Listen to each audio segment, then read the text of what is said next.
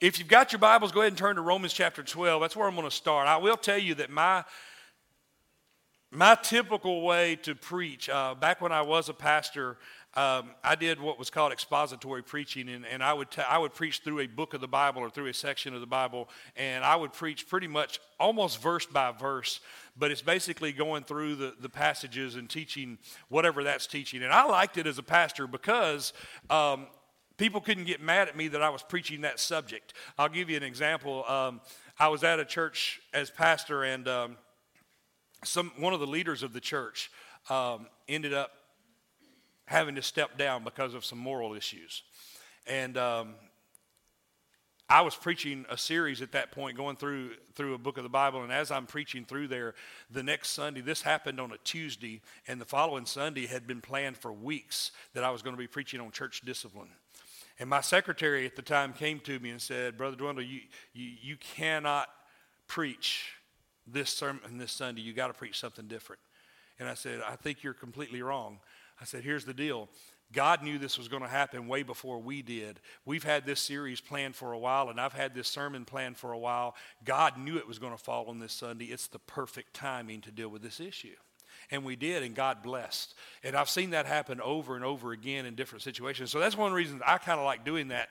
But today, I'm going to step out of my comfort zone a little bit, and I'm going to be preaching more of a topical message to you. Last week, even though I did a topical message, I took a book, one chapter of the Bible, and kind of walked through it to do that, and that's more my style normally. Today, we're going to be looking at quite a few different verses and different things in order to talk about what God expects from us. And I got new contacts this week, and I can't read without these anymore, so I'm going to be using these a lot. Here, we've been talking a lot about the Daniel fast. This past week, we've been going through it, and I'll be honest, I've had a few moments here and there where it was kind of a struggle, where I really was craving something that I couldn't have to eat or whatever. But it has been one of the easier Daniel fasts for me. I've been doing it for 6 years now, and this one's been a little easier for me. And I'm going to talk about later why I think it was so easy, because it has to do with how we're connecting to God and what he's doing, in my opinion. But at least that's how it's reflected in my life. But I had a challenge this week.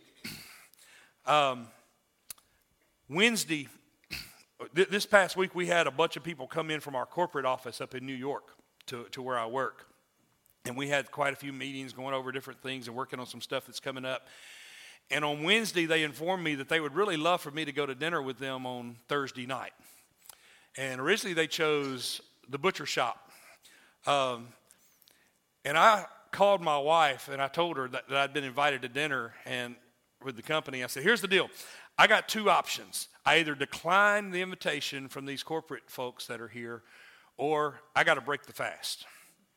And the first thing she said is, "Well, I'd break the fast if I were you." I'm like, "Yeah, well, you're not doing the fast, so it's a little easier."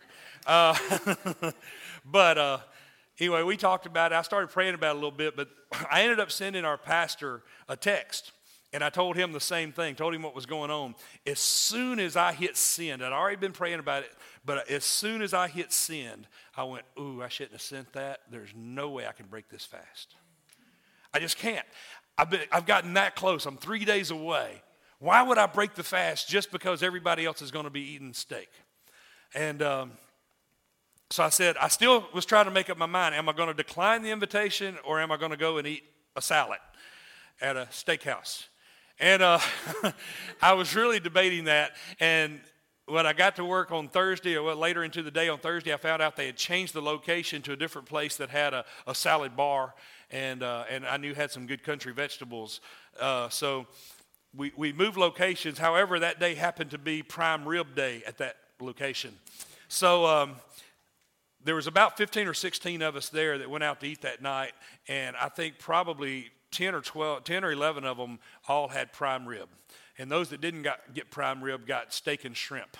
Now, one of them did get some type of fish. But anyway, they all were eating good. And I'm sitting right in the middle of the table where I can see everybody real well. And the people on each side of me and right across from me were all eating prime rib. No, the guy next to me was steak and shrimp, and it was a good-looking steak. I can still smell it. It was nice. But anyway, I ordered the salad bar and some grilled vegetables. And they are actually, the vegetables were really good. The salad bar, though, had a lot of stuff on it that I really like putting on my salad that are not allowed in the Daniel fast. There was quite a few. So I had, lettuce and tomato and carrots and cucumbers and some kind of fat-free Italian dressing or something. I don't know. Oh, it was a wonderful meal. But I did that. But here's the deal. I wanted this fast. I mean, I came that close to just saying, forget it, I'm going to break the fast. I mean, I'm almost there. I've done really good this year. God's been speaking to me. I'll keep doing my Bible study. I'll keep doing my prayer. And then all of a sudden, as soon as I hit that send button, God said, Dwendell, how in the world are you going to stop this easy, this soon, this close to the goal? And I thought about it. I said, so, I mean, what's really the big deal? I have to sit there and watch people eat stuff that I like. I do that all the time. I'm just usually eating the same thing. But it's, it really is easy sometimes to talk ourselves into things and justify what we want to do. It's really easy. As a matter of fact, if you think about it, every decision you make, it's because it's something ultimately you want to do, most of the time anyway. It's because you've justified it in some way. And I can tell you, there's a lot of times in my life that I've justified things that I know were wrong, but I came up with good reasons why they were okay. Matter of fact, y'all have heard this story. Any of you that's been here any length of time knows my story probably of the fact that my wife and I at one time divorced and then got remarried. And when I left her, and I was the one that chose to leave, and when I chose to leave her and tell her I wanted a divorce, I came up with every excuse in the world, and some of them were pretty good excuses. Things were not great in our marriage, I'll be honest, and she'll admit that. And some of them were pretty good excuses, but they weren't the ultimate excuse. They weren't really the truth. But you know what I did? I surrounded myself with people who liked me and who agreed with my story and were able to say with me, oh, you deserve to be happy, Dwendell. You deserve to have what you want in life. It's fine. Because today's divorce is so common, it's okay. And then I started running from God, and then all of a sudden God brought me here to City Church, and he used this pastor to speak to me and teach me some things. And I got back right with God, and one of the first things God said to me is, Dwendell, you got to get back with your wife. And I kind of looked at him like, are you sure about this guy? No, I went back after her, and by that time she had gotten used to being divorced, and she was having fun, and she didn't want to get back together. So I had to start praying like crazy and pay her a little bit, and I talked her into marrying me again. And but seriously, it took a few months, but we did eventually get married again. And honestly, when we got remarried, I think she kind of did it. She hasn't said this, but it's my feelings, is that she kind of got remarried because she knew it was the right thing to do. I don't think she was 100% sold on the idea yet. And then it came along after we got remarried and did what we were supposed to do. Those feelings came back and the obedience came back, and we began to see that, yes, this is what God wanted. This is what God needed, and our marriage became better. It's not perfect. It never has been, never will be, because I'm in it. But we went through that, and I was able to justify my sin because I wanted something in my life different. And I wasn't looking for what God wanted. I was looking for what I wanted. And today, what does that have to do with anything? Well, today I want to talk to you about what God expects from us. Last week we looked at what we should expect from God. I want you to see today what God expects from us, and I want to look at it from a little different perspective. And to start it out, we're going to look in Romans chapter 12, the first two verses of Romans 12, which are very famous passage. And I'm sure if you've been around church very long at all, you've read and you've heard, preached on, and so forth. But it says this: Therefore I urge you, brothers and sisters, in view of God's mercy, to offer your bodies a living sacrifice, holy and pleasing to God. This is your true and proper worship. And then in verse 2, it says, do not conform to the patterns of this world, but be transformed by the renewing of your mind.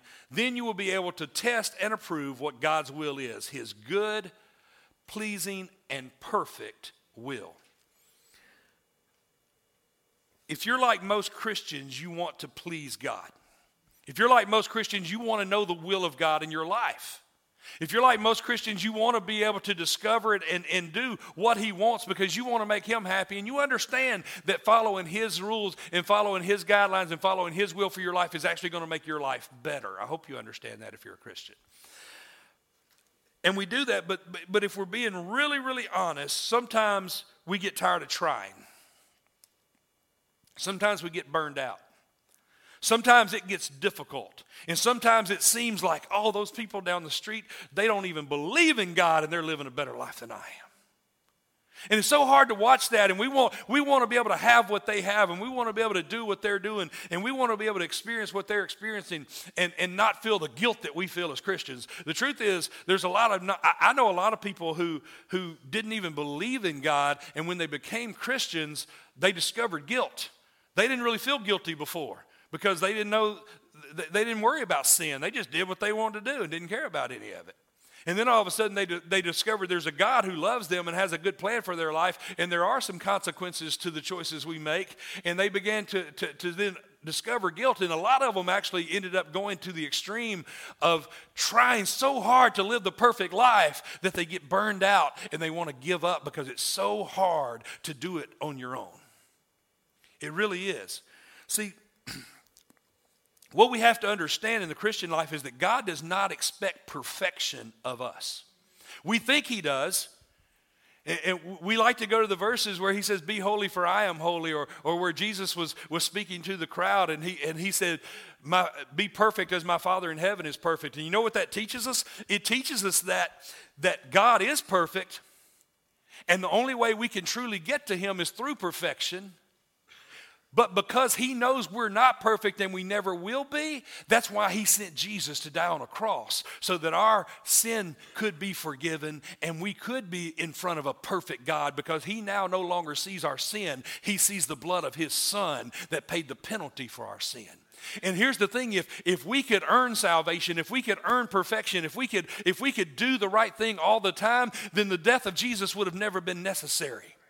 If we could do it on our own, if we could work our way to heaven, if we could work our way to perfection, if we could work our way to being a good person, then Jesus never had to come to earth, because there would be another way. But because we're trapped in sin, and because it's our sin nature that we're born with, we have to trust in God to redeem us and make us right in his eyes.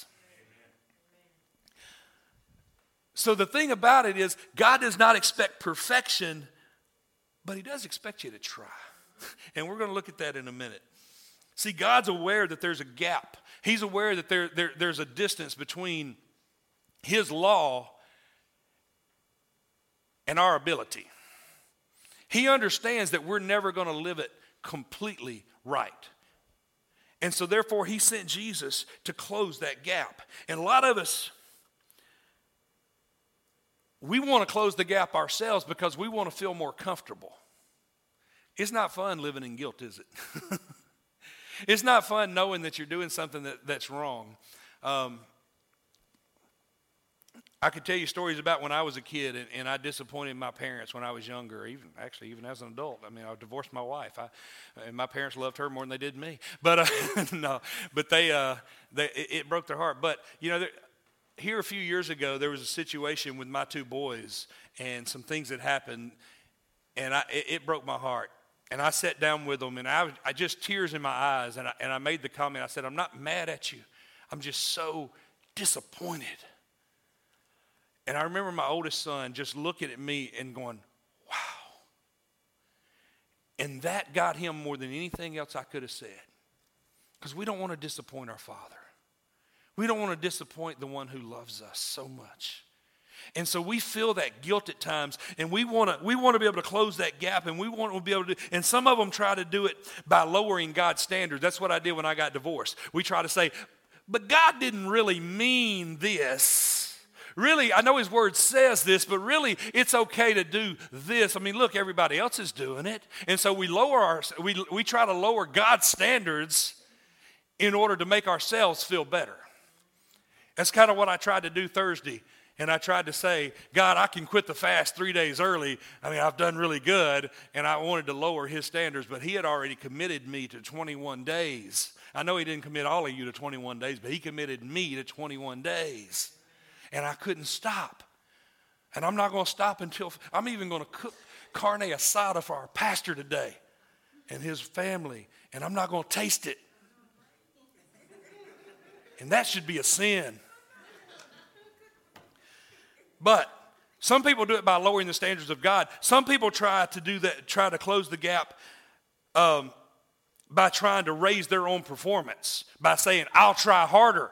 I'll work harder. I'll do all the things I'm supposed to do. I'll make sure that I don't go to certain places, and I'll make sure I say the right things, and I'll make sure I talk the right way, and I hang with the right people, and we try to work so hard to make ourselves better, and then we get burned out. We already talked about that.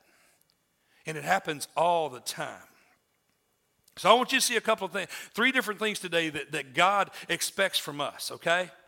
The first thing is that God expects us to rely on him. God expects us to rely on him. It's very simple. When we try to do it in our own power, we'll eventually get tired and give up. I mean, we do. It's not about us. It's not about our ability. It's not about our knowledge. It's not about what we can or can't do. It's about trusting him to do it in us and through us. He expects us to rely on him and not ourselves. This past week on Facebook, and Twitter, I put a post out, and in it I made one statement that stood out to me and at least a couple of other people. But it said this. It said, I got to stop giving in when I'm supposed to be giving my all. And you know that's true. We have to work harder. Even the Bible talks about that. Even the Bible talks about the fact that you show me your faith without your works. I'll show you my faith with my works. I mean, that's there. There are things we're supposed to do. We are supposed to read our Bible. We are supposed to pray. We are supposed to spend time with God and spend time with other Christians. We are supposed to try to grow. There are things we need to do. But understand, the real growth does not come through what we do. It comes through the God we're doing it with. The growth comes from him, not from us. So even though it's true that I got to stop giving in because I give in way too easily. I'm going to tell you, last year, had the same thing happen at work, I would have broke the fast. Last year, I would have said, I'm sorry, I'm going to have some steak. And I would have justified it by saying, these people are from corporate. I need to spend some time with them. I need to be able to get them to know me outside of work so they understand what I'm really about. I need for them to be able to interact with me well. This is good for my career, and I'm going to go eat some steak. But instead, you know what I got to do? I got to share with several people at the table what I was doing and why I was doing it. And I'll tell you what that opened up Friday morning in our management meeting at work. Just the management team from our facility sitting there, and a topic came up, and they looked at me and said, "Dwendell, you don't believe that, do you?" And I got to sit there and share what I believed about the Word of God at work and the faithfulness of God. That don't happen that often, folks. And there's 2 or 3 people in that group who do not believe it at all, but I got to share what I believed and why. It's not about me trying harder. It's about me trusting more. We have to rely on him. We rely on him for salvation, first of all, okay? We have to rely on him for salvation. Folks, you have to understand, we've already talked about it, but you do not earn your way to salvation. You do not work your way to good works. You do not work your way to heaven. It doesn't happen, and we're going to read a verse that's going to hit that really hard in a minute. But first of all, I want you to look in Romans 5, verses 8 and 9. It says this, "But God demonstrates his own love for us in this. While we were still sinners, Christ died for us. Since we have now been justified by his blood, how much more shall we be saved from God's wrath through him?" Salvation comes through him. If you have the hope of going to heaven, if you have the hope of forgiveness of sins, if you have the hope of a relationship with the God of this universe, it comes through the blood of Jesus. And if you haven't experienced that salvation, if you haven't experienced that relationship with a living, loving God who wants to know you personally and intimately, then you're missing out. And coming to church doesn't get you there. Saying an occasional prayer doesn't get you there. Telling somebody I'll pray for you and never thinking about them again doesn't get you there. Saying God bless to people as you're walking away doesn't get you there. It's polite, it's nice, it's cool, but it doesn't bring salvation. Salvation comes through a personal, intimate relationship with Jesus Christ, where we accept the blood sacrifice that he gave for our sins. We have to rely on him for salvation because we can't earn it. He gives it to us freely if we simply believe in him and ask. And then we need to rely on him for righteousness. Now there's a lot I want to say under this point, but we need to rely on him for righteousness. We can't earn it on our own. We can't achieve it on our own. I don't care how good of a person you may be. I was talking at work. One of the things we talked about Friday morning is I've got a good friend of mine who's an atheist. And I'll be honest, he's one of the best guys I know. He's moral. He's kind. He will give you the shirt off his back. All I would have to do is call him right now, and he would drive the hour and a half from where he lives to my house and help me in a heartbeat. Morally, he's a good guy. He's got a good heart. He wants to do the right things. He doesn't believe there's a God, but he does believe that morals matter.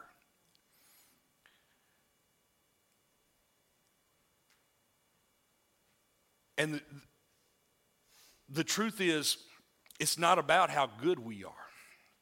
It's about the God who wants to be Lord of our lives.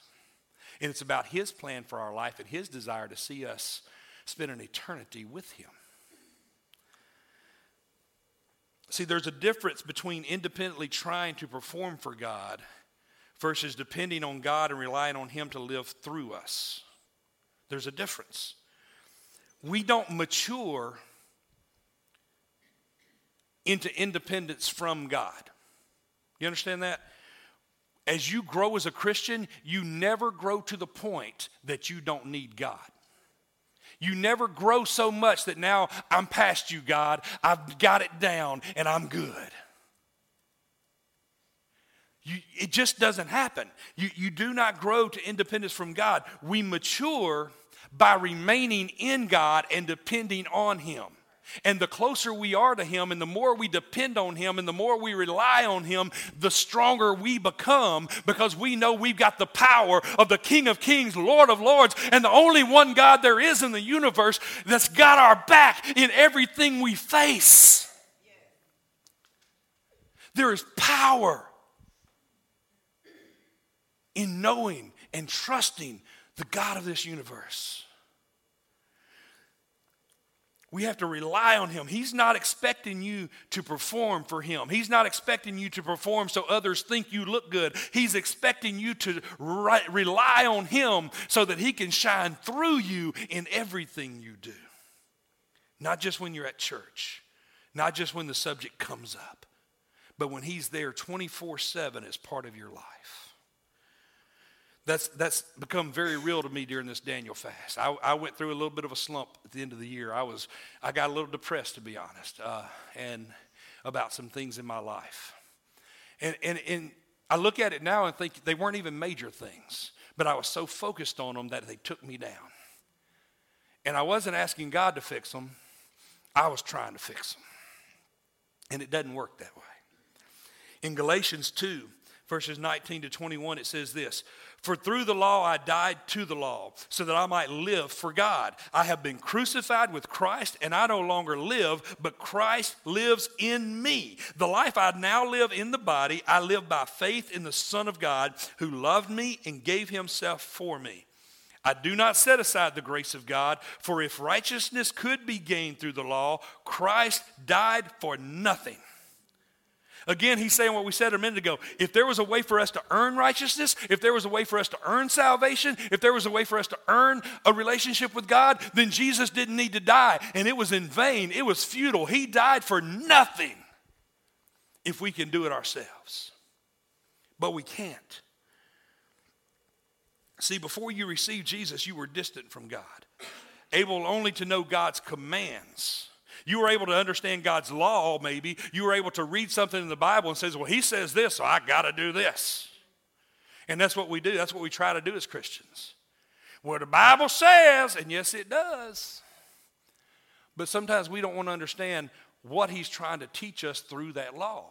Because the truth is, the law is no longer what governs us. It's now the grace of God which allows us to obey that law through the power of the Holy Spirit. There's a huge difference. We have to rely on him for our righteousness. You now know that Christ and the Holy Spirit lives in you. And so therefore the law is not the ruler anymore. Matter of fact, God says in Hebrews chapter 10, God said this, this is the covenant I will make with them after that time, says the Lord. I will put my laws in their hearts and I will write them on their minds. And then he adds, their sins and lawless acts I will remember no more. He started out saying, this is the covenant I have with them. This is the law that I've given them, and I'm going to write it on their hearts and minds so that they know my law. But then he goes on to say, their sins and lawless acts I will remember no more. See, it's no longer about the law. He's implanted the law in you so that you can follow it by his grace. And he wipes away the sin, not because of the law, but because of the grace that came through Jesus. So instead of the law being outside you, hovering over you and giving demands, God's placed his law within your heart.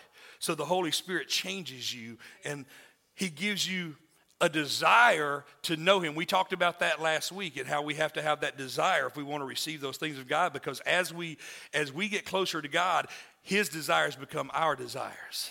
Our focus changes. Our understanding of things change. In Ephesians 2, verses 8 through 10, it says this, for it is by grace you have been saved through faith. And this is not from yourselves, it is the gift of God, not by works, so that no one can boast. For we are God's handiwork, created in Christ Jesus to do good works, which God prepared in advance for us to do. He says it's totally by grace. There's nothing I can do to earn it. He gives it to us freely. But notice what he said, created in Christ Jesus to do good works, which God prepared in advance for us to do. He does expect us to do good works. He expects us to do things that we're supposed to do. But God has a plan for your life. And he's planned it from the beginning of time. And he's planned your life in order to benefit others and glorify him. We want it to simply glorify us and build us up and let others see us, when really it's about benefiting others and glorifying God. Everything in Scripture is about that. If you study the 10 commandments, they're broken down into two sections. One is how we treat others, and one is how we treat God. And that's what it's about. Focus on getting to know God. That's what we need to do. We rely on him for righteousness. We have to focus on getting to know him. Pursue him. Yes, read your Bible. Yes, pray, spend time with him. Folks, you can't know someone that you don't spend time with. You can't understand their will. There are people that think they know me that haven't talked to me in 20 years. And they still think they know me based on what they knew 20 years ago. Folks, I know I'm still the goofy dwindle I was 20 years ago, but I've changed. I've gotten fatter. I've gotten older. But my views have changed on some things too. And there's a lot of things now that I understand that I didn't understand then. And God has a plan for us so that he can produce good works through us. And that's the way it works. Jesus even said that we can't do it apart from him. He said that he's the vine, and if we break off from him, we can't produce what we need to. He said in John chapter 15 and verse 4, he said, remain in me as I also remain in you. No branch can bear fruit by itself. It must remain in the vine. Neither can you bear fruit unless you remain in me. Folks, you're not going to do the good deeds you want to do consistently and effectively until you let him do it through you.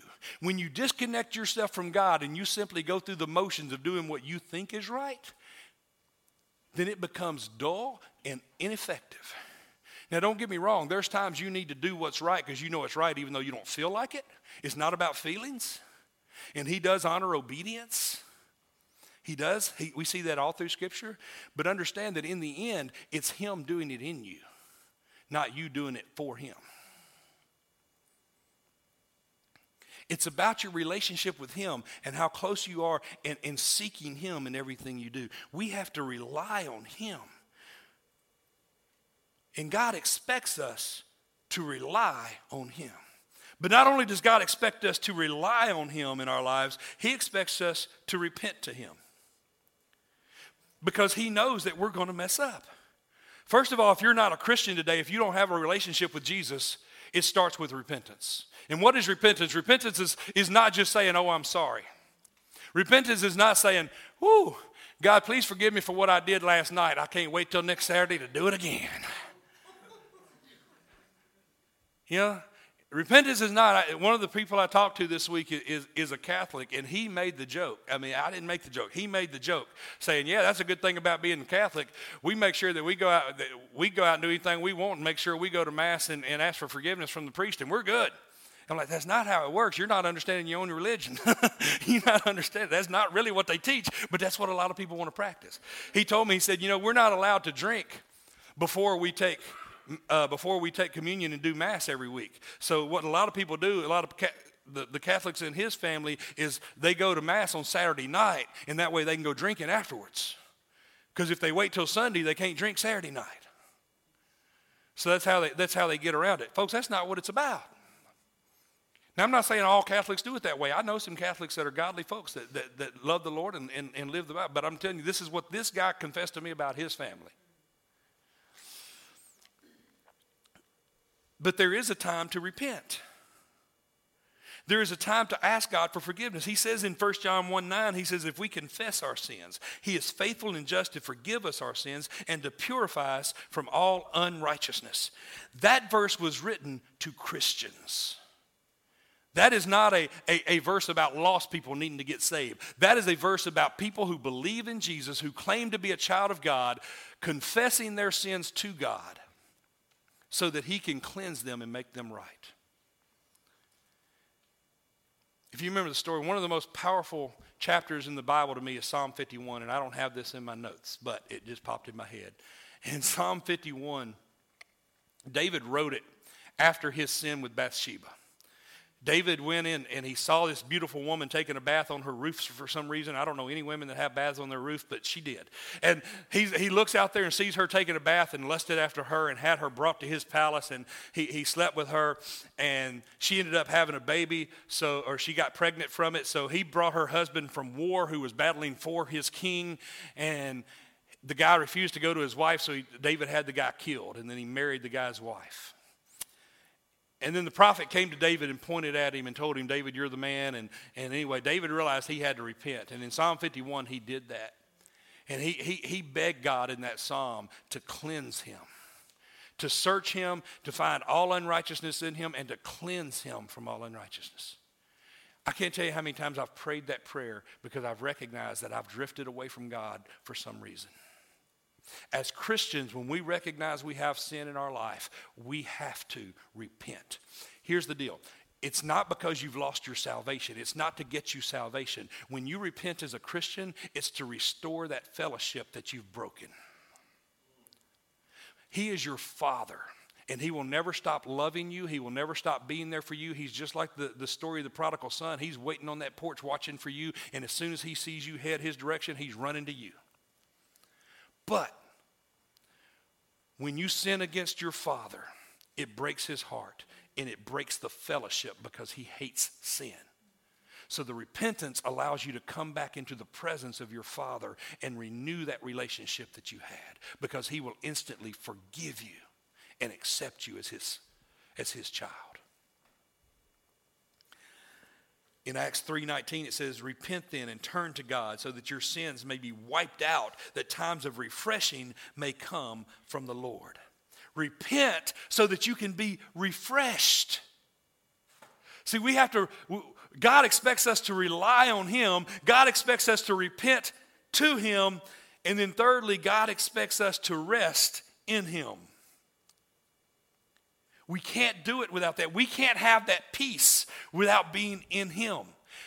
Folks, I would have never made it through this Daniel fast this time had I not been doing the Bible study and prayer.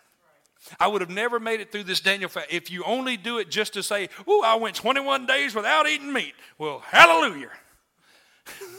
It's not about the food you didn't eat. It's about the time with God. When we fast for real, I've actually done fast several times in my past where it was nothing, either a juice diet, nothing but juice, or even nothing but water for quite a few days. And that's hard. Well, once you get past about the fourth or fifth day, it gets a little easier, but it's still hard. And at that case, when that happens, it's not about saying, "Whoa, look how long I went without food." Or it's not about saying, "Look how much weight I lost because I didn't eat for 2 weeks." It's not about that. It's about giving that time that you would have focused on food, giving it to God and focusing on him. And I can tell you this, I've never once in my life did a complete fast that God didn't do something amazing in my life and open up doors that I never saw possible. When we focus on him, it changes us and it brings us peace. He says in Matthew 11:28, "Come to me, all you who are weary and burdened, and I will give you rest. Take my yoke upon you and learn from me, for I am gentle and humble in heart, and you will find rest for your souls. For my yoke is easy and my burden is light." Jesus says, "You come to me, I'm going to take away all your problems." I didn't say I'm going to take away all your problems. He said, "I'm going to ease your mind. I'm going to give you peace. I'm going to bring you rest." Last week, I was able to share with you some things that happened the week before, and I had a bad week in a lot of ways, but yet the whole week I was at peace. Why? Because the whole week, every morning I would get up and spend time reading the Word of God, talking to God. Every night before I'd go to bed, I was reading the Word of God and talking to God. And throughout the day, I was talking to God and sometimes researching things in Scripture at different times. My focus became, "God, what are you wanting to do in my life?" Instead of, "God, why aren't you fixing the things that I don't like?" We find rest when we come to Jesus.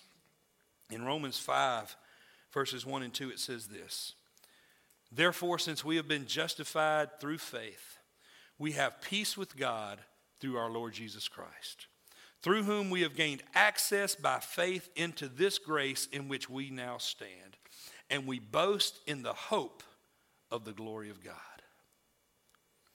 We've been justified through faith, and we have peace through Jesus. And through that, we've gained access to God through Jesus. And it says we boast in the hope of the glory of God. We're not boasting in our own abilities. We're not boasting in our own success. We're boasting in God's glory. Because God does things in our lives that we can't control, that we didn't do on our own. There have been, regrettably, times in my life as a Christian where I've turned my focus to me or a situation instead of focusing on God. And I can tell you this, every time I do that, I end up without peace. I'm filled with worry. I'm filled with doubt. And when I do pray, I'm begging, saying, "God, why are you letting this happen? God, why aren't you fixing this?" But every time I'm living my life focused on God, problem still comes. Matter of fact, I think sometimes Satan attacks you harder during those times. Some of the most brutal attacks I've ever had from Satan have been when I've just come down off the mountaintop. But the difference is when I stay focused on God, even though he starts to attack and things are going wrong in certain areas, I'm able to have peace. I'm able to stay in fellowship with God. And I'm able to recognize that he's working in my life. This last 3 weeks, God has taught me so many things through this fast.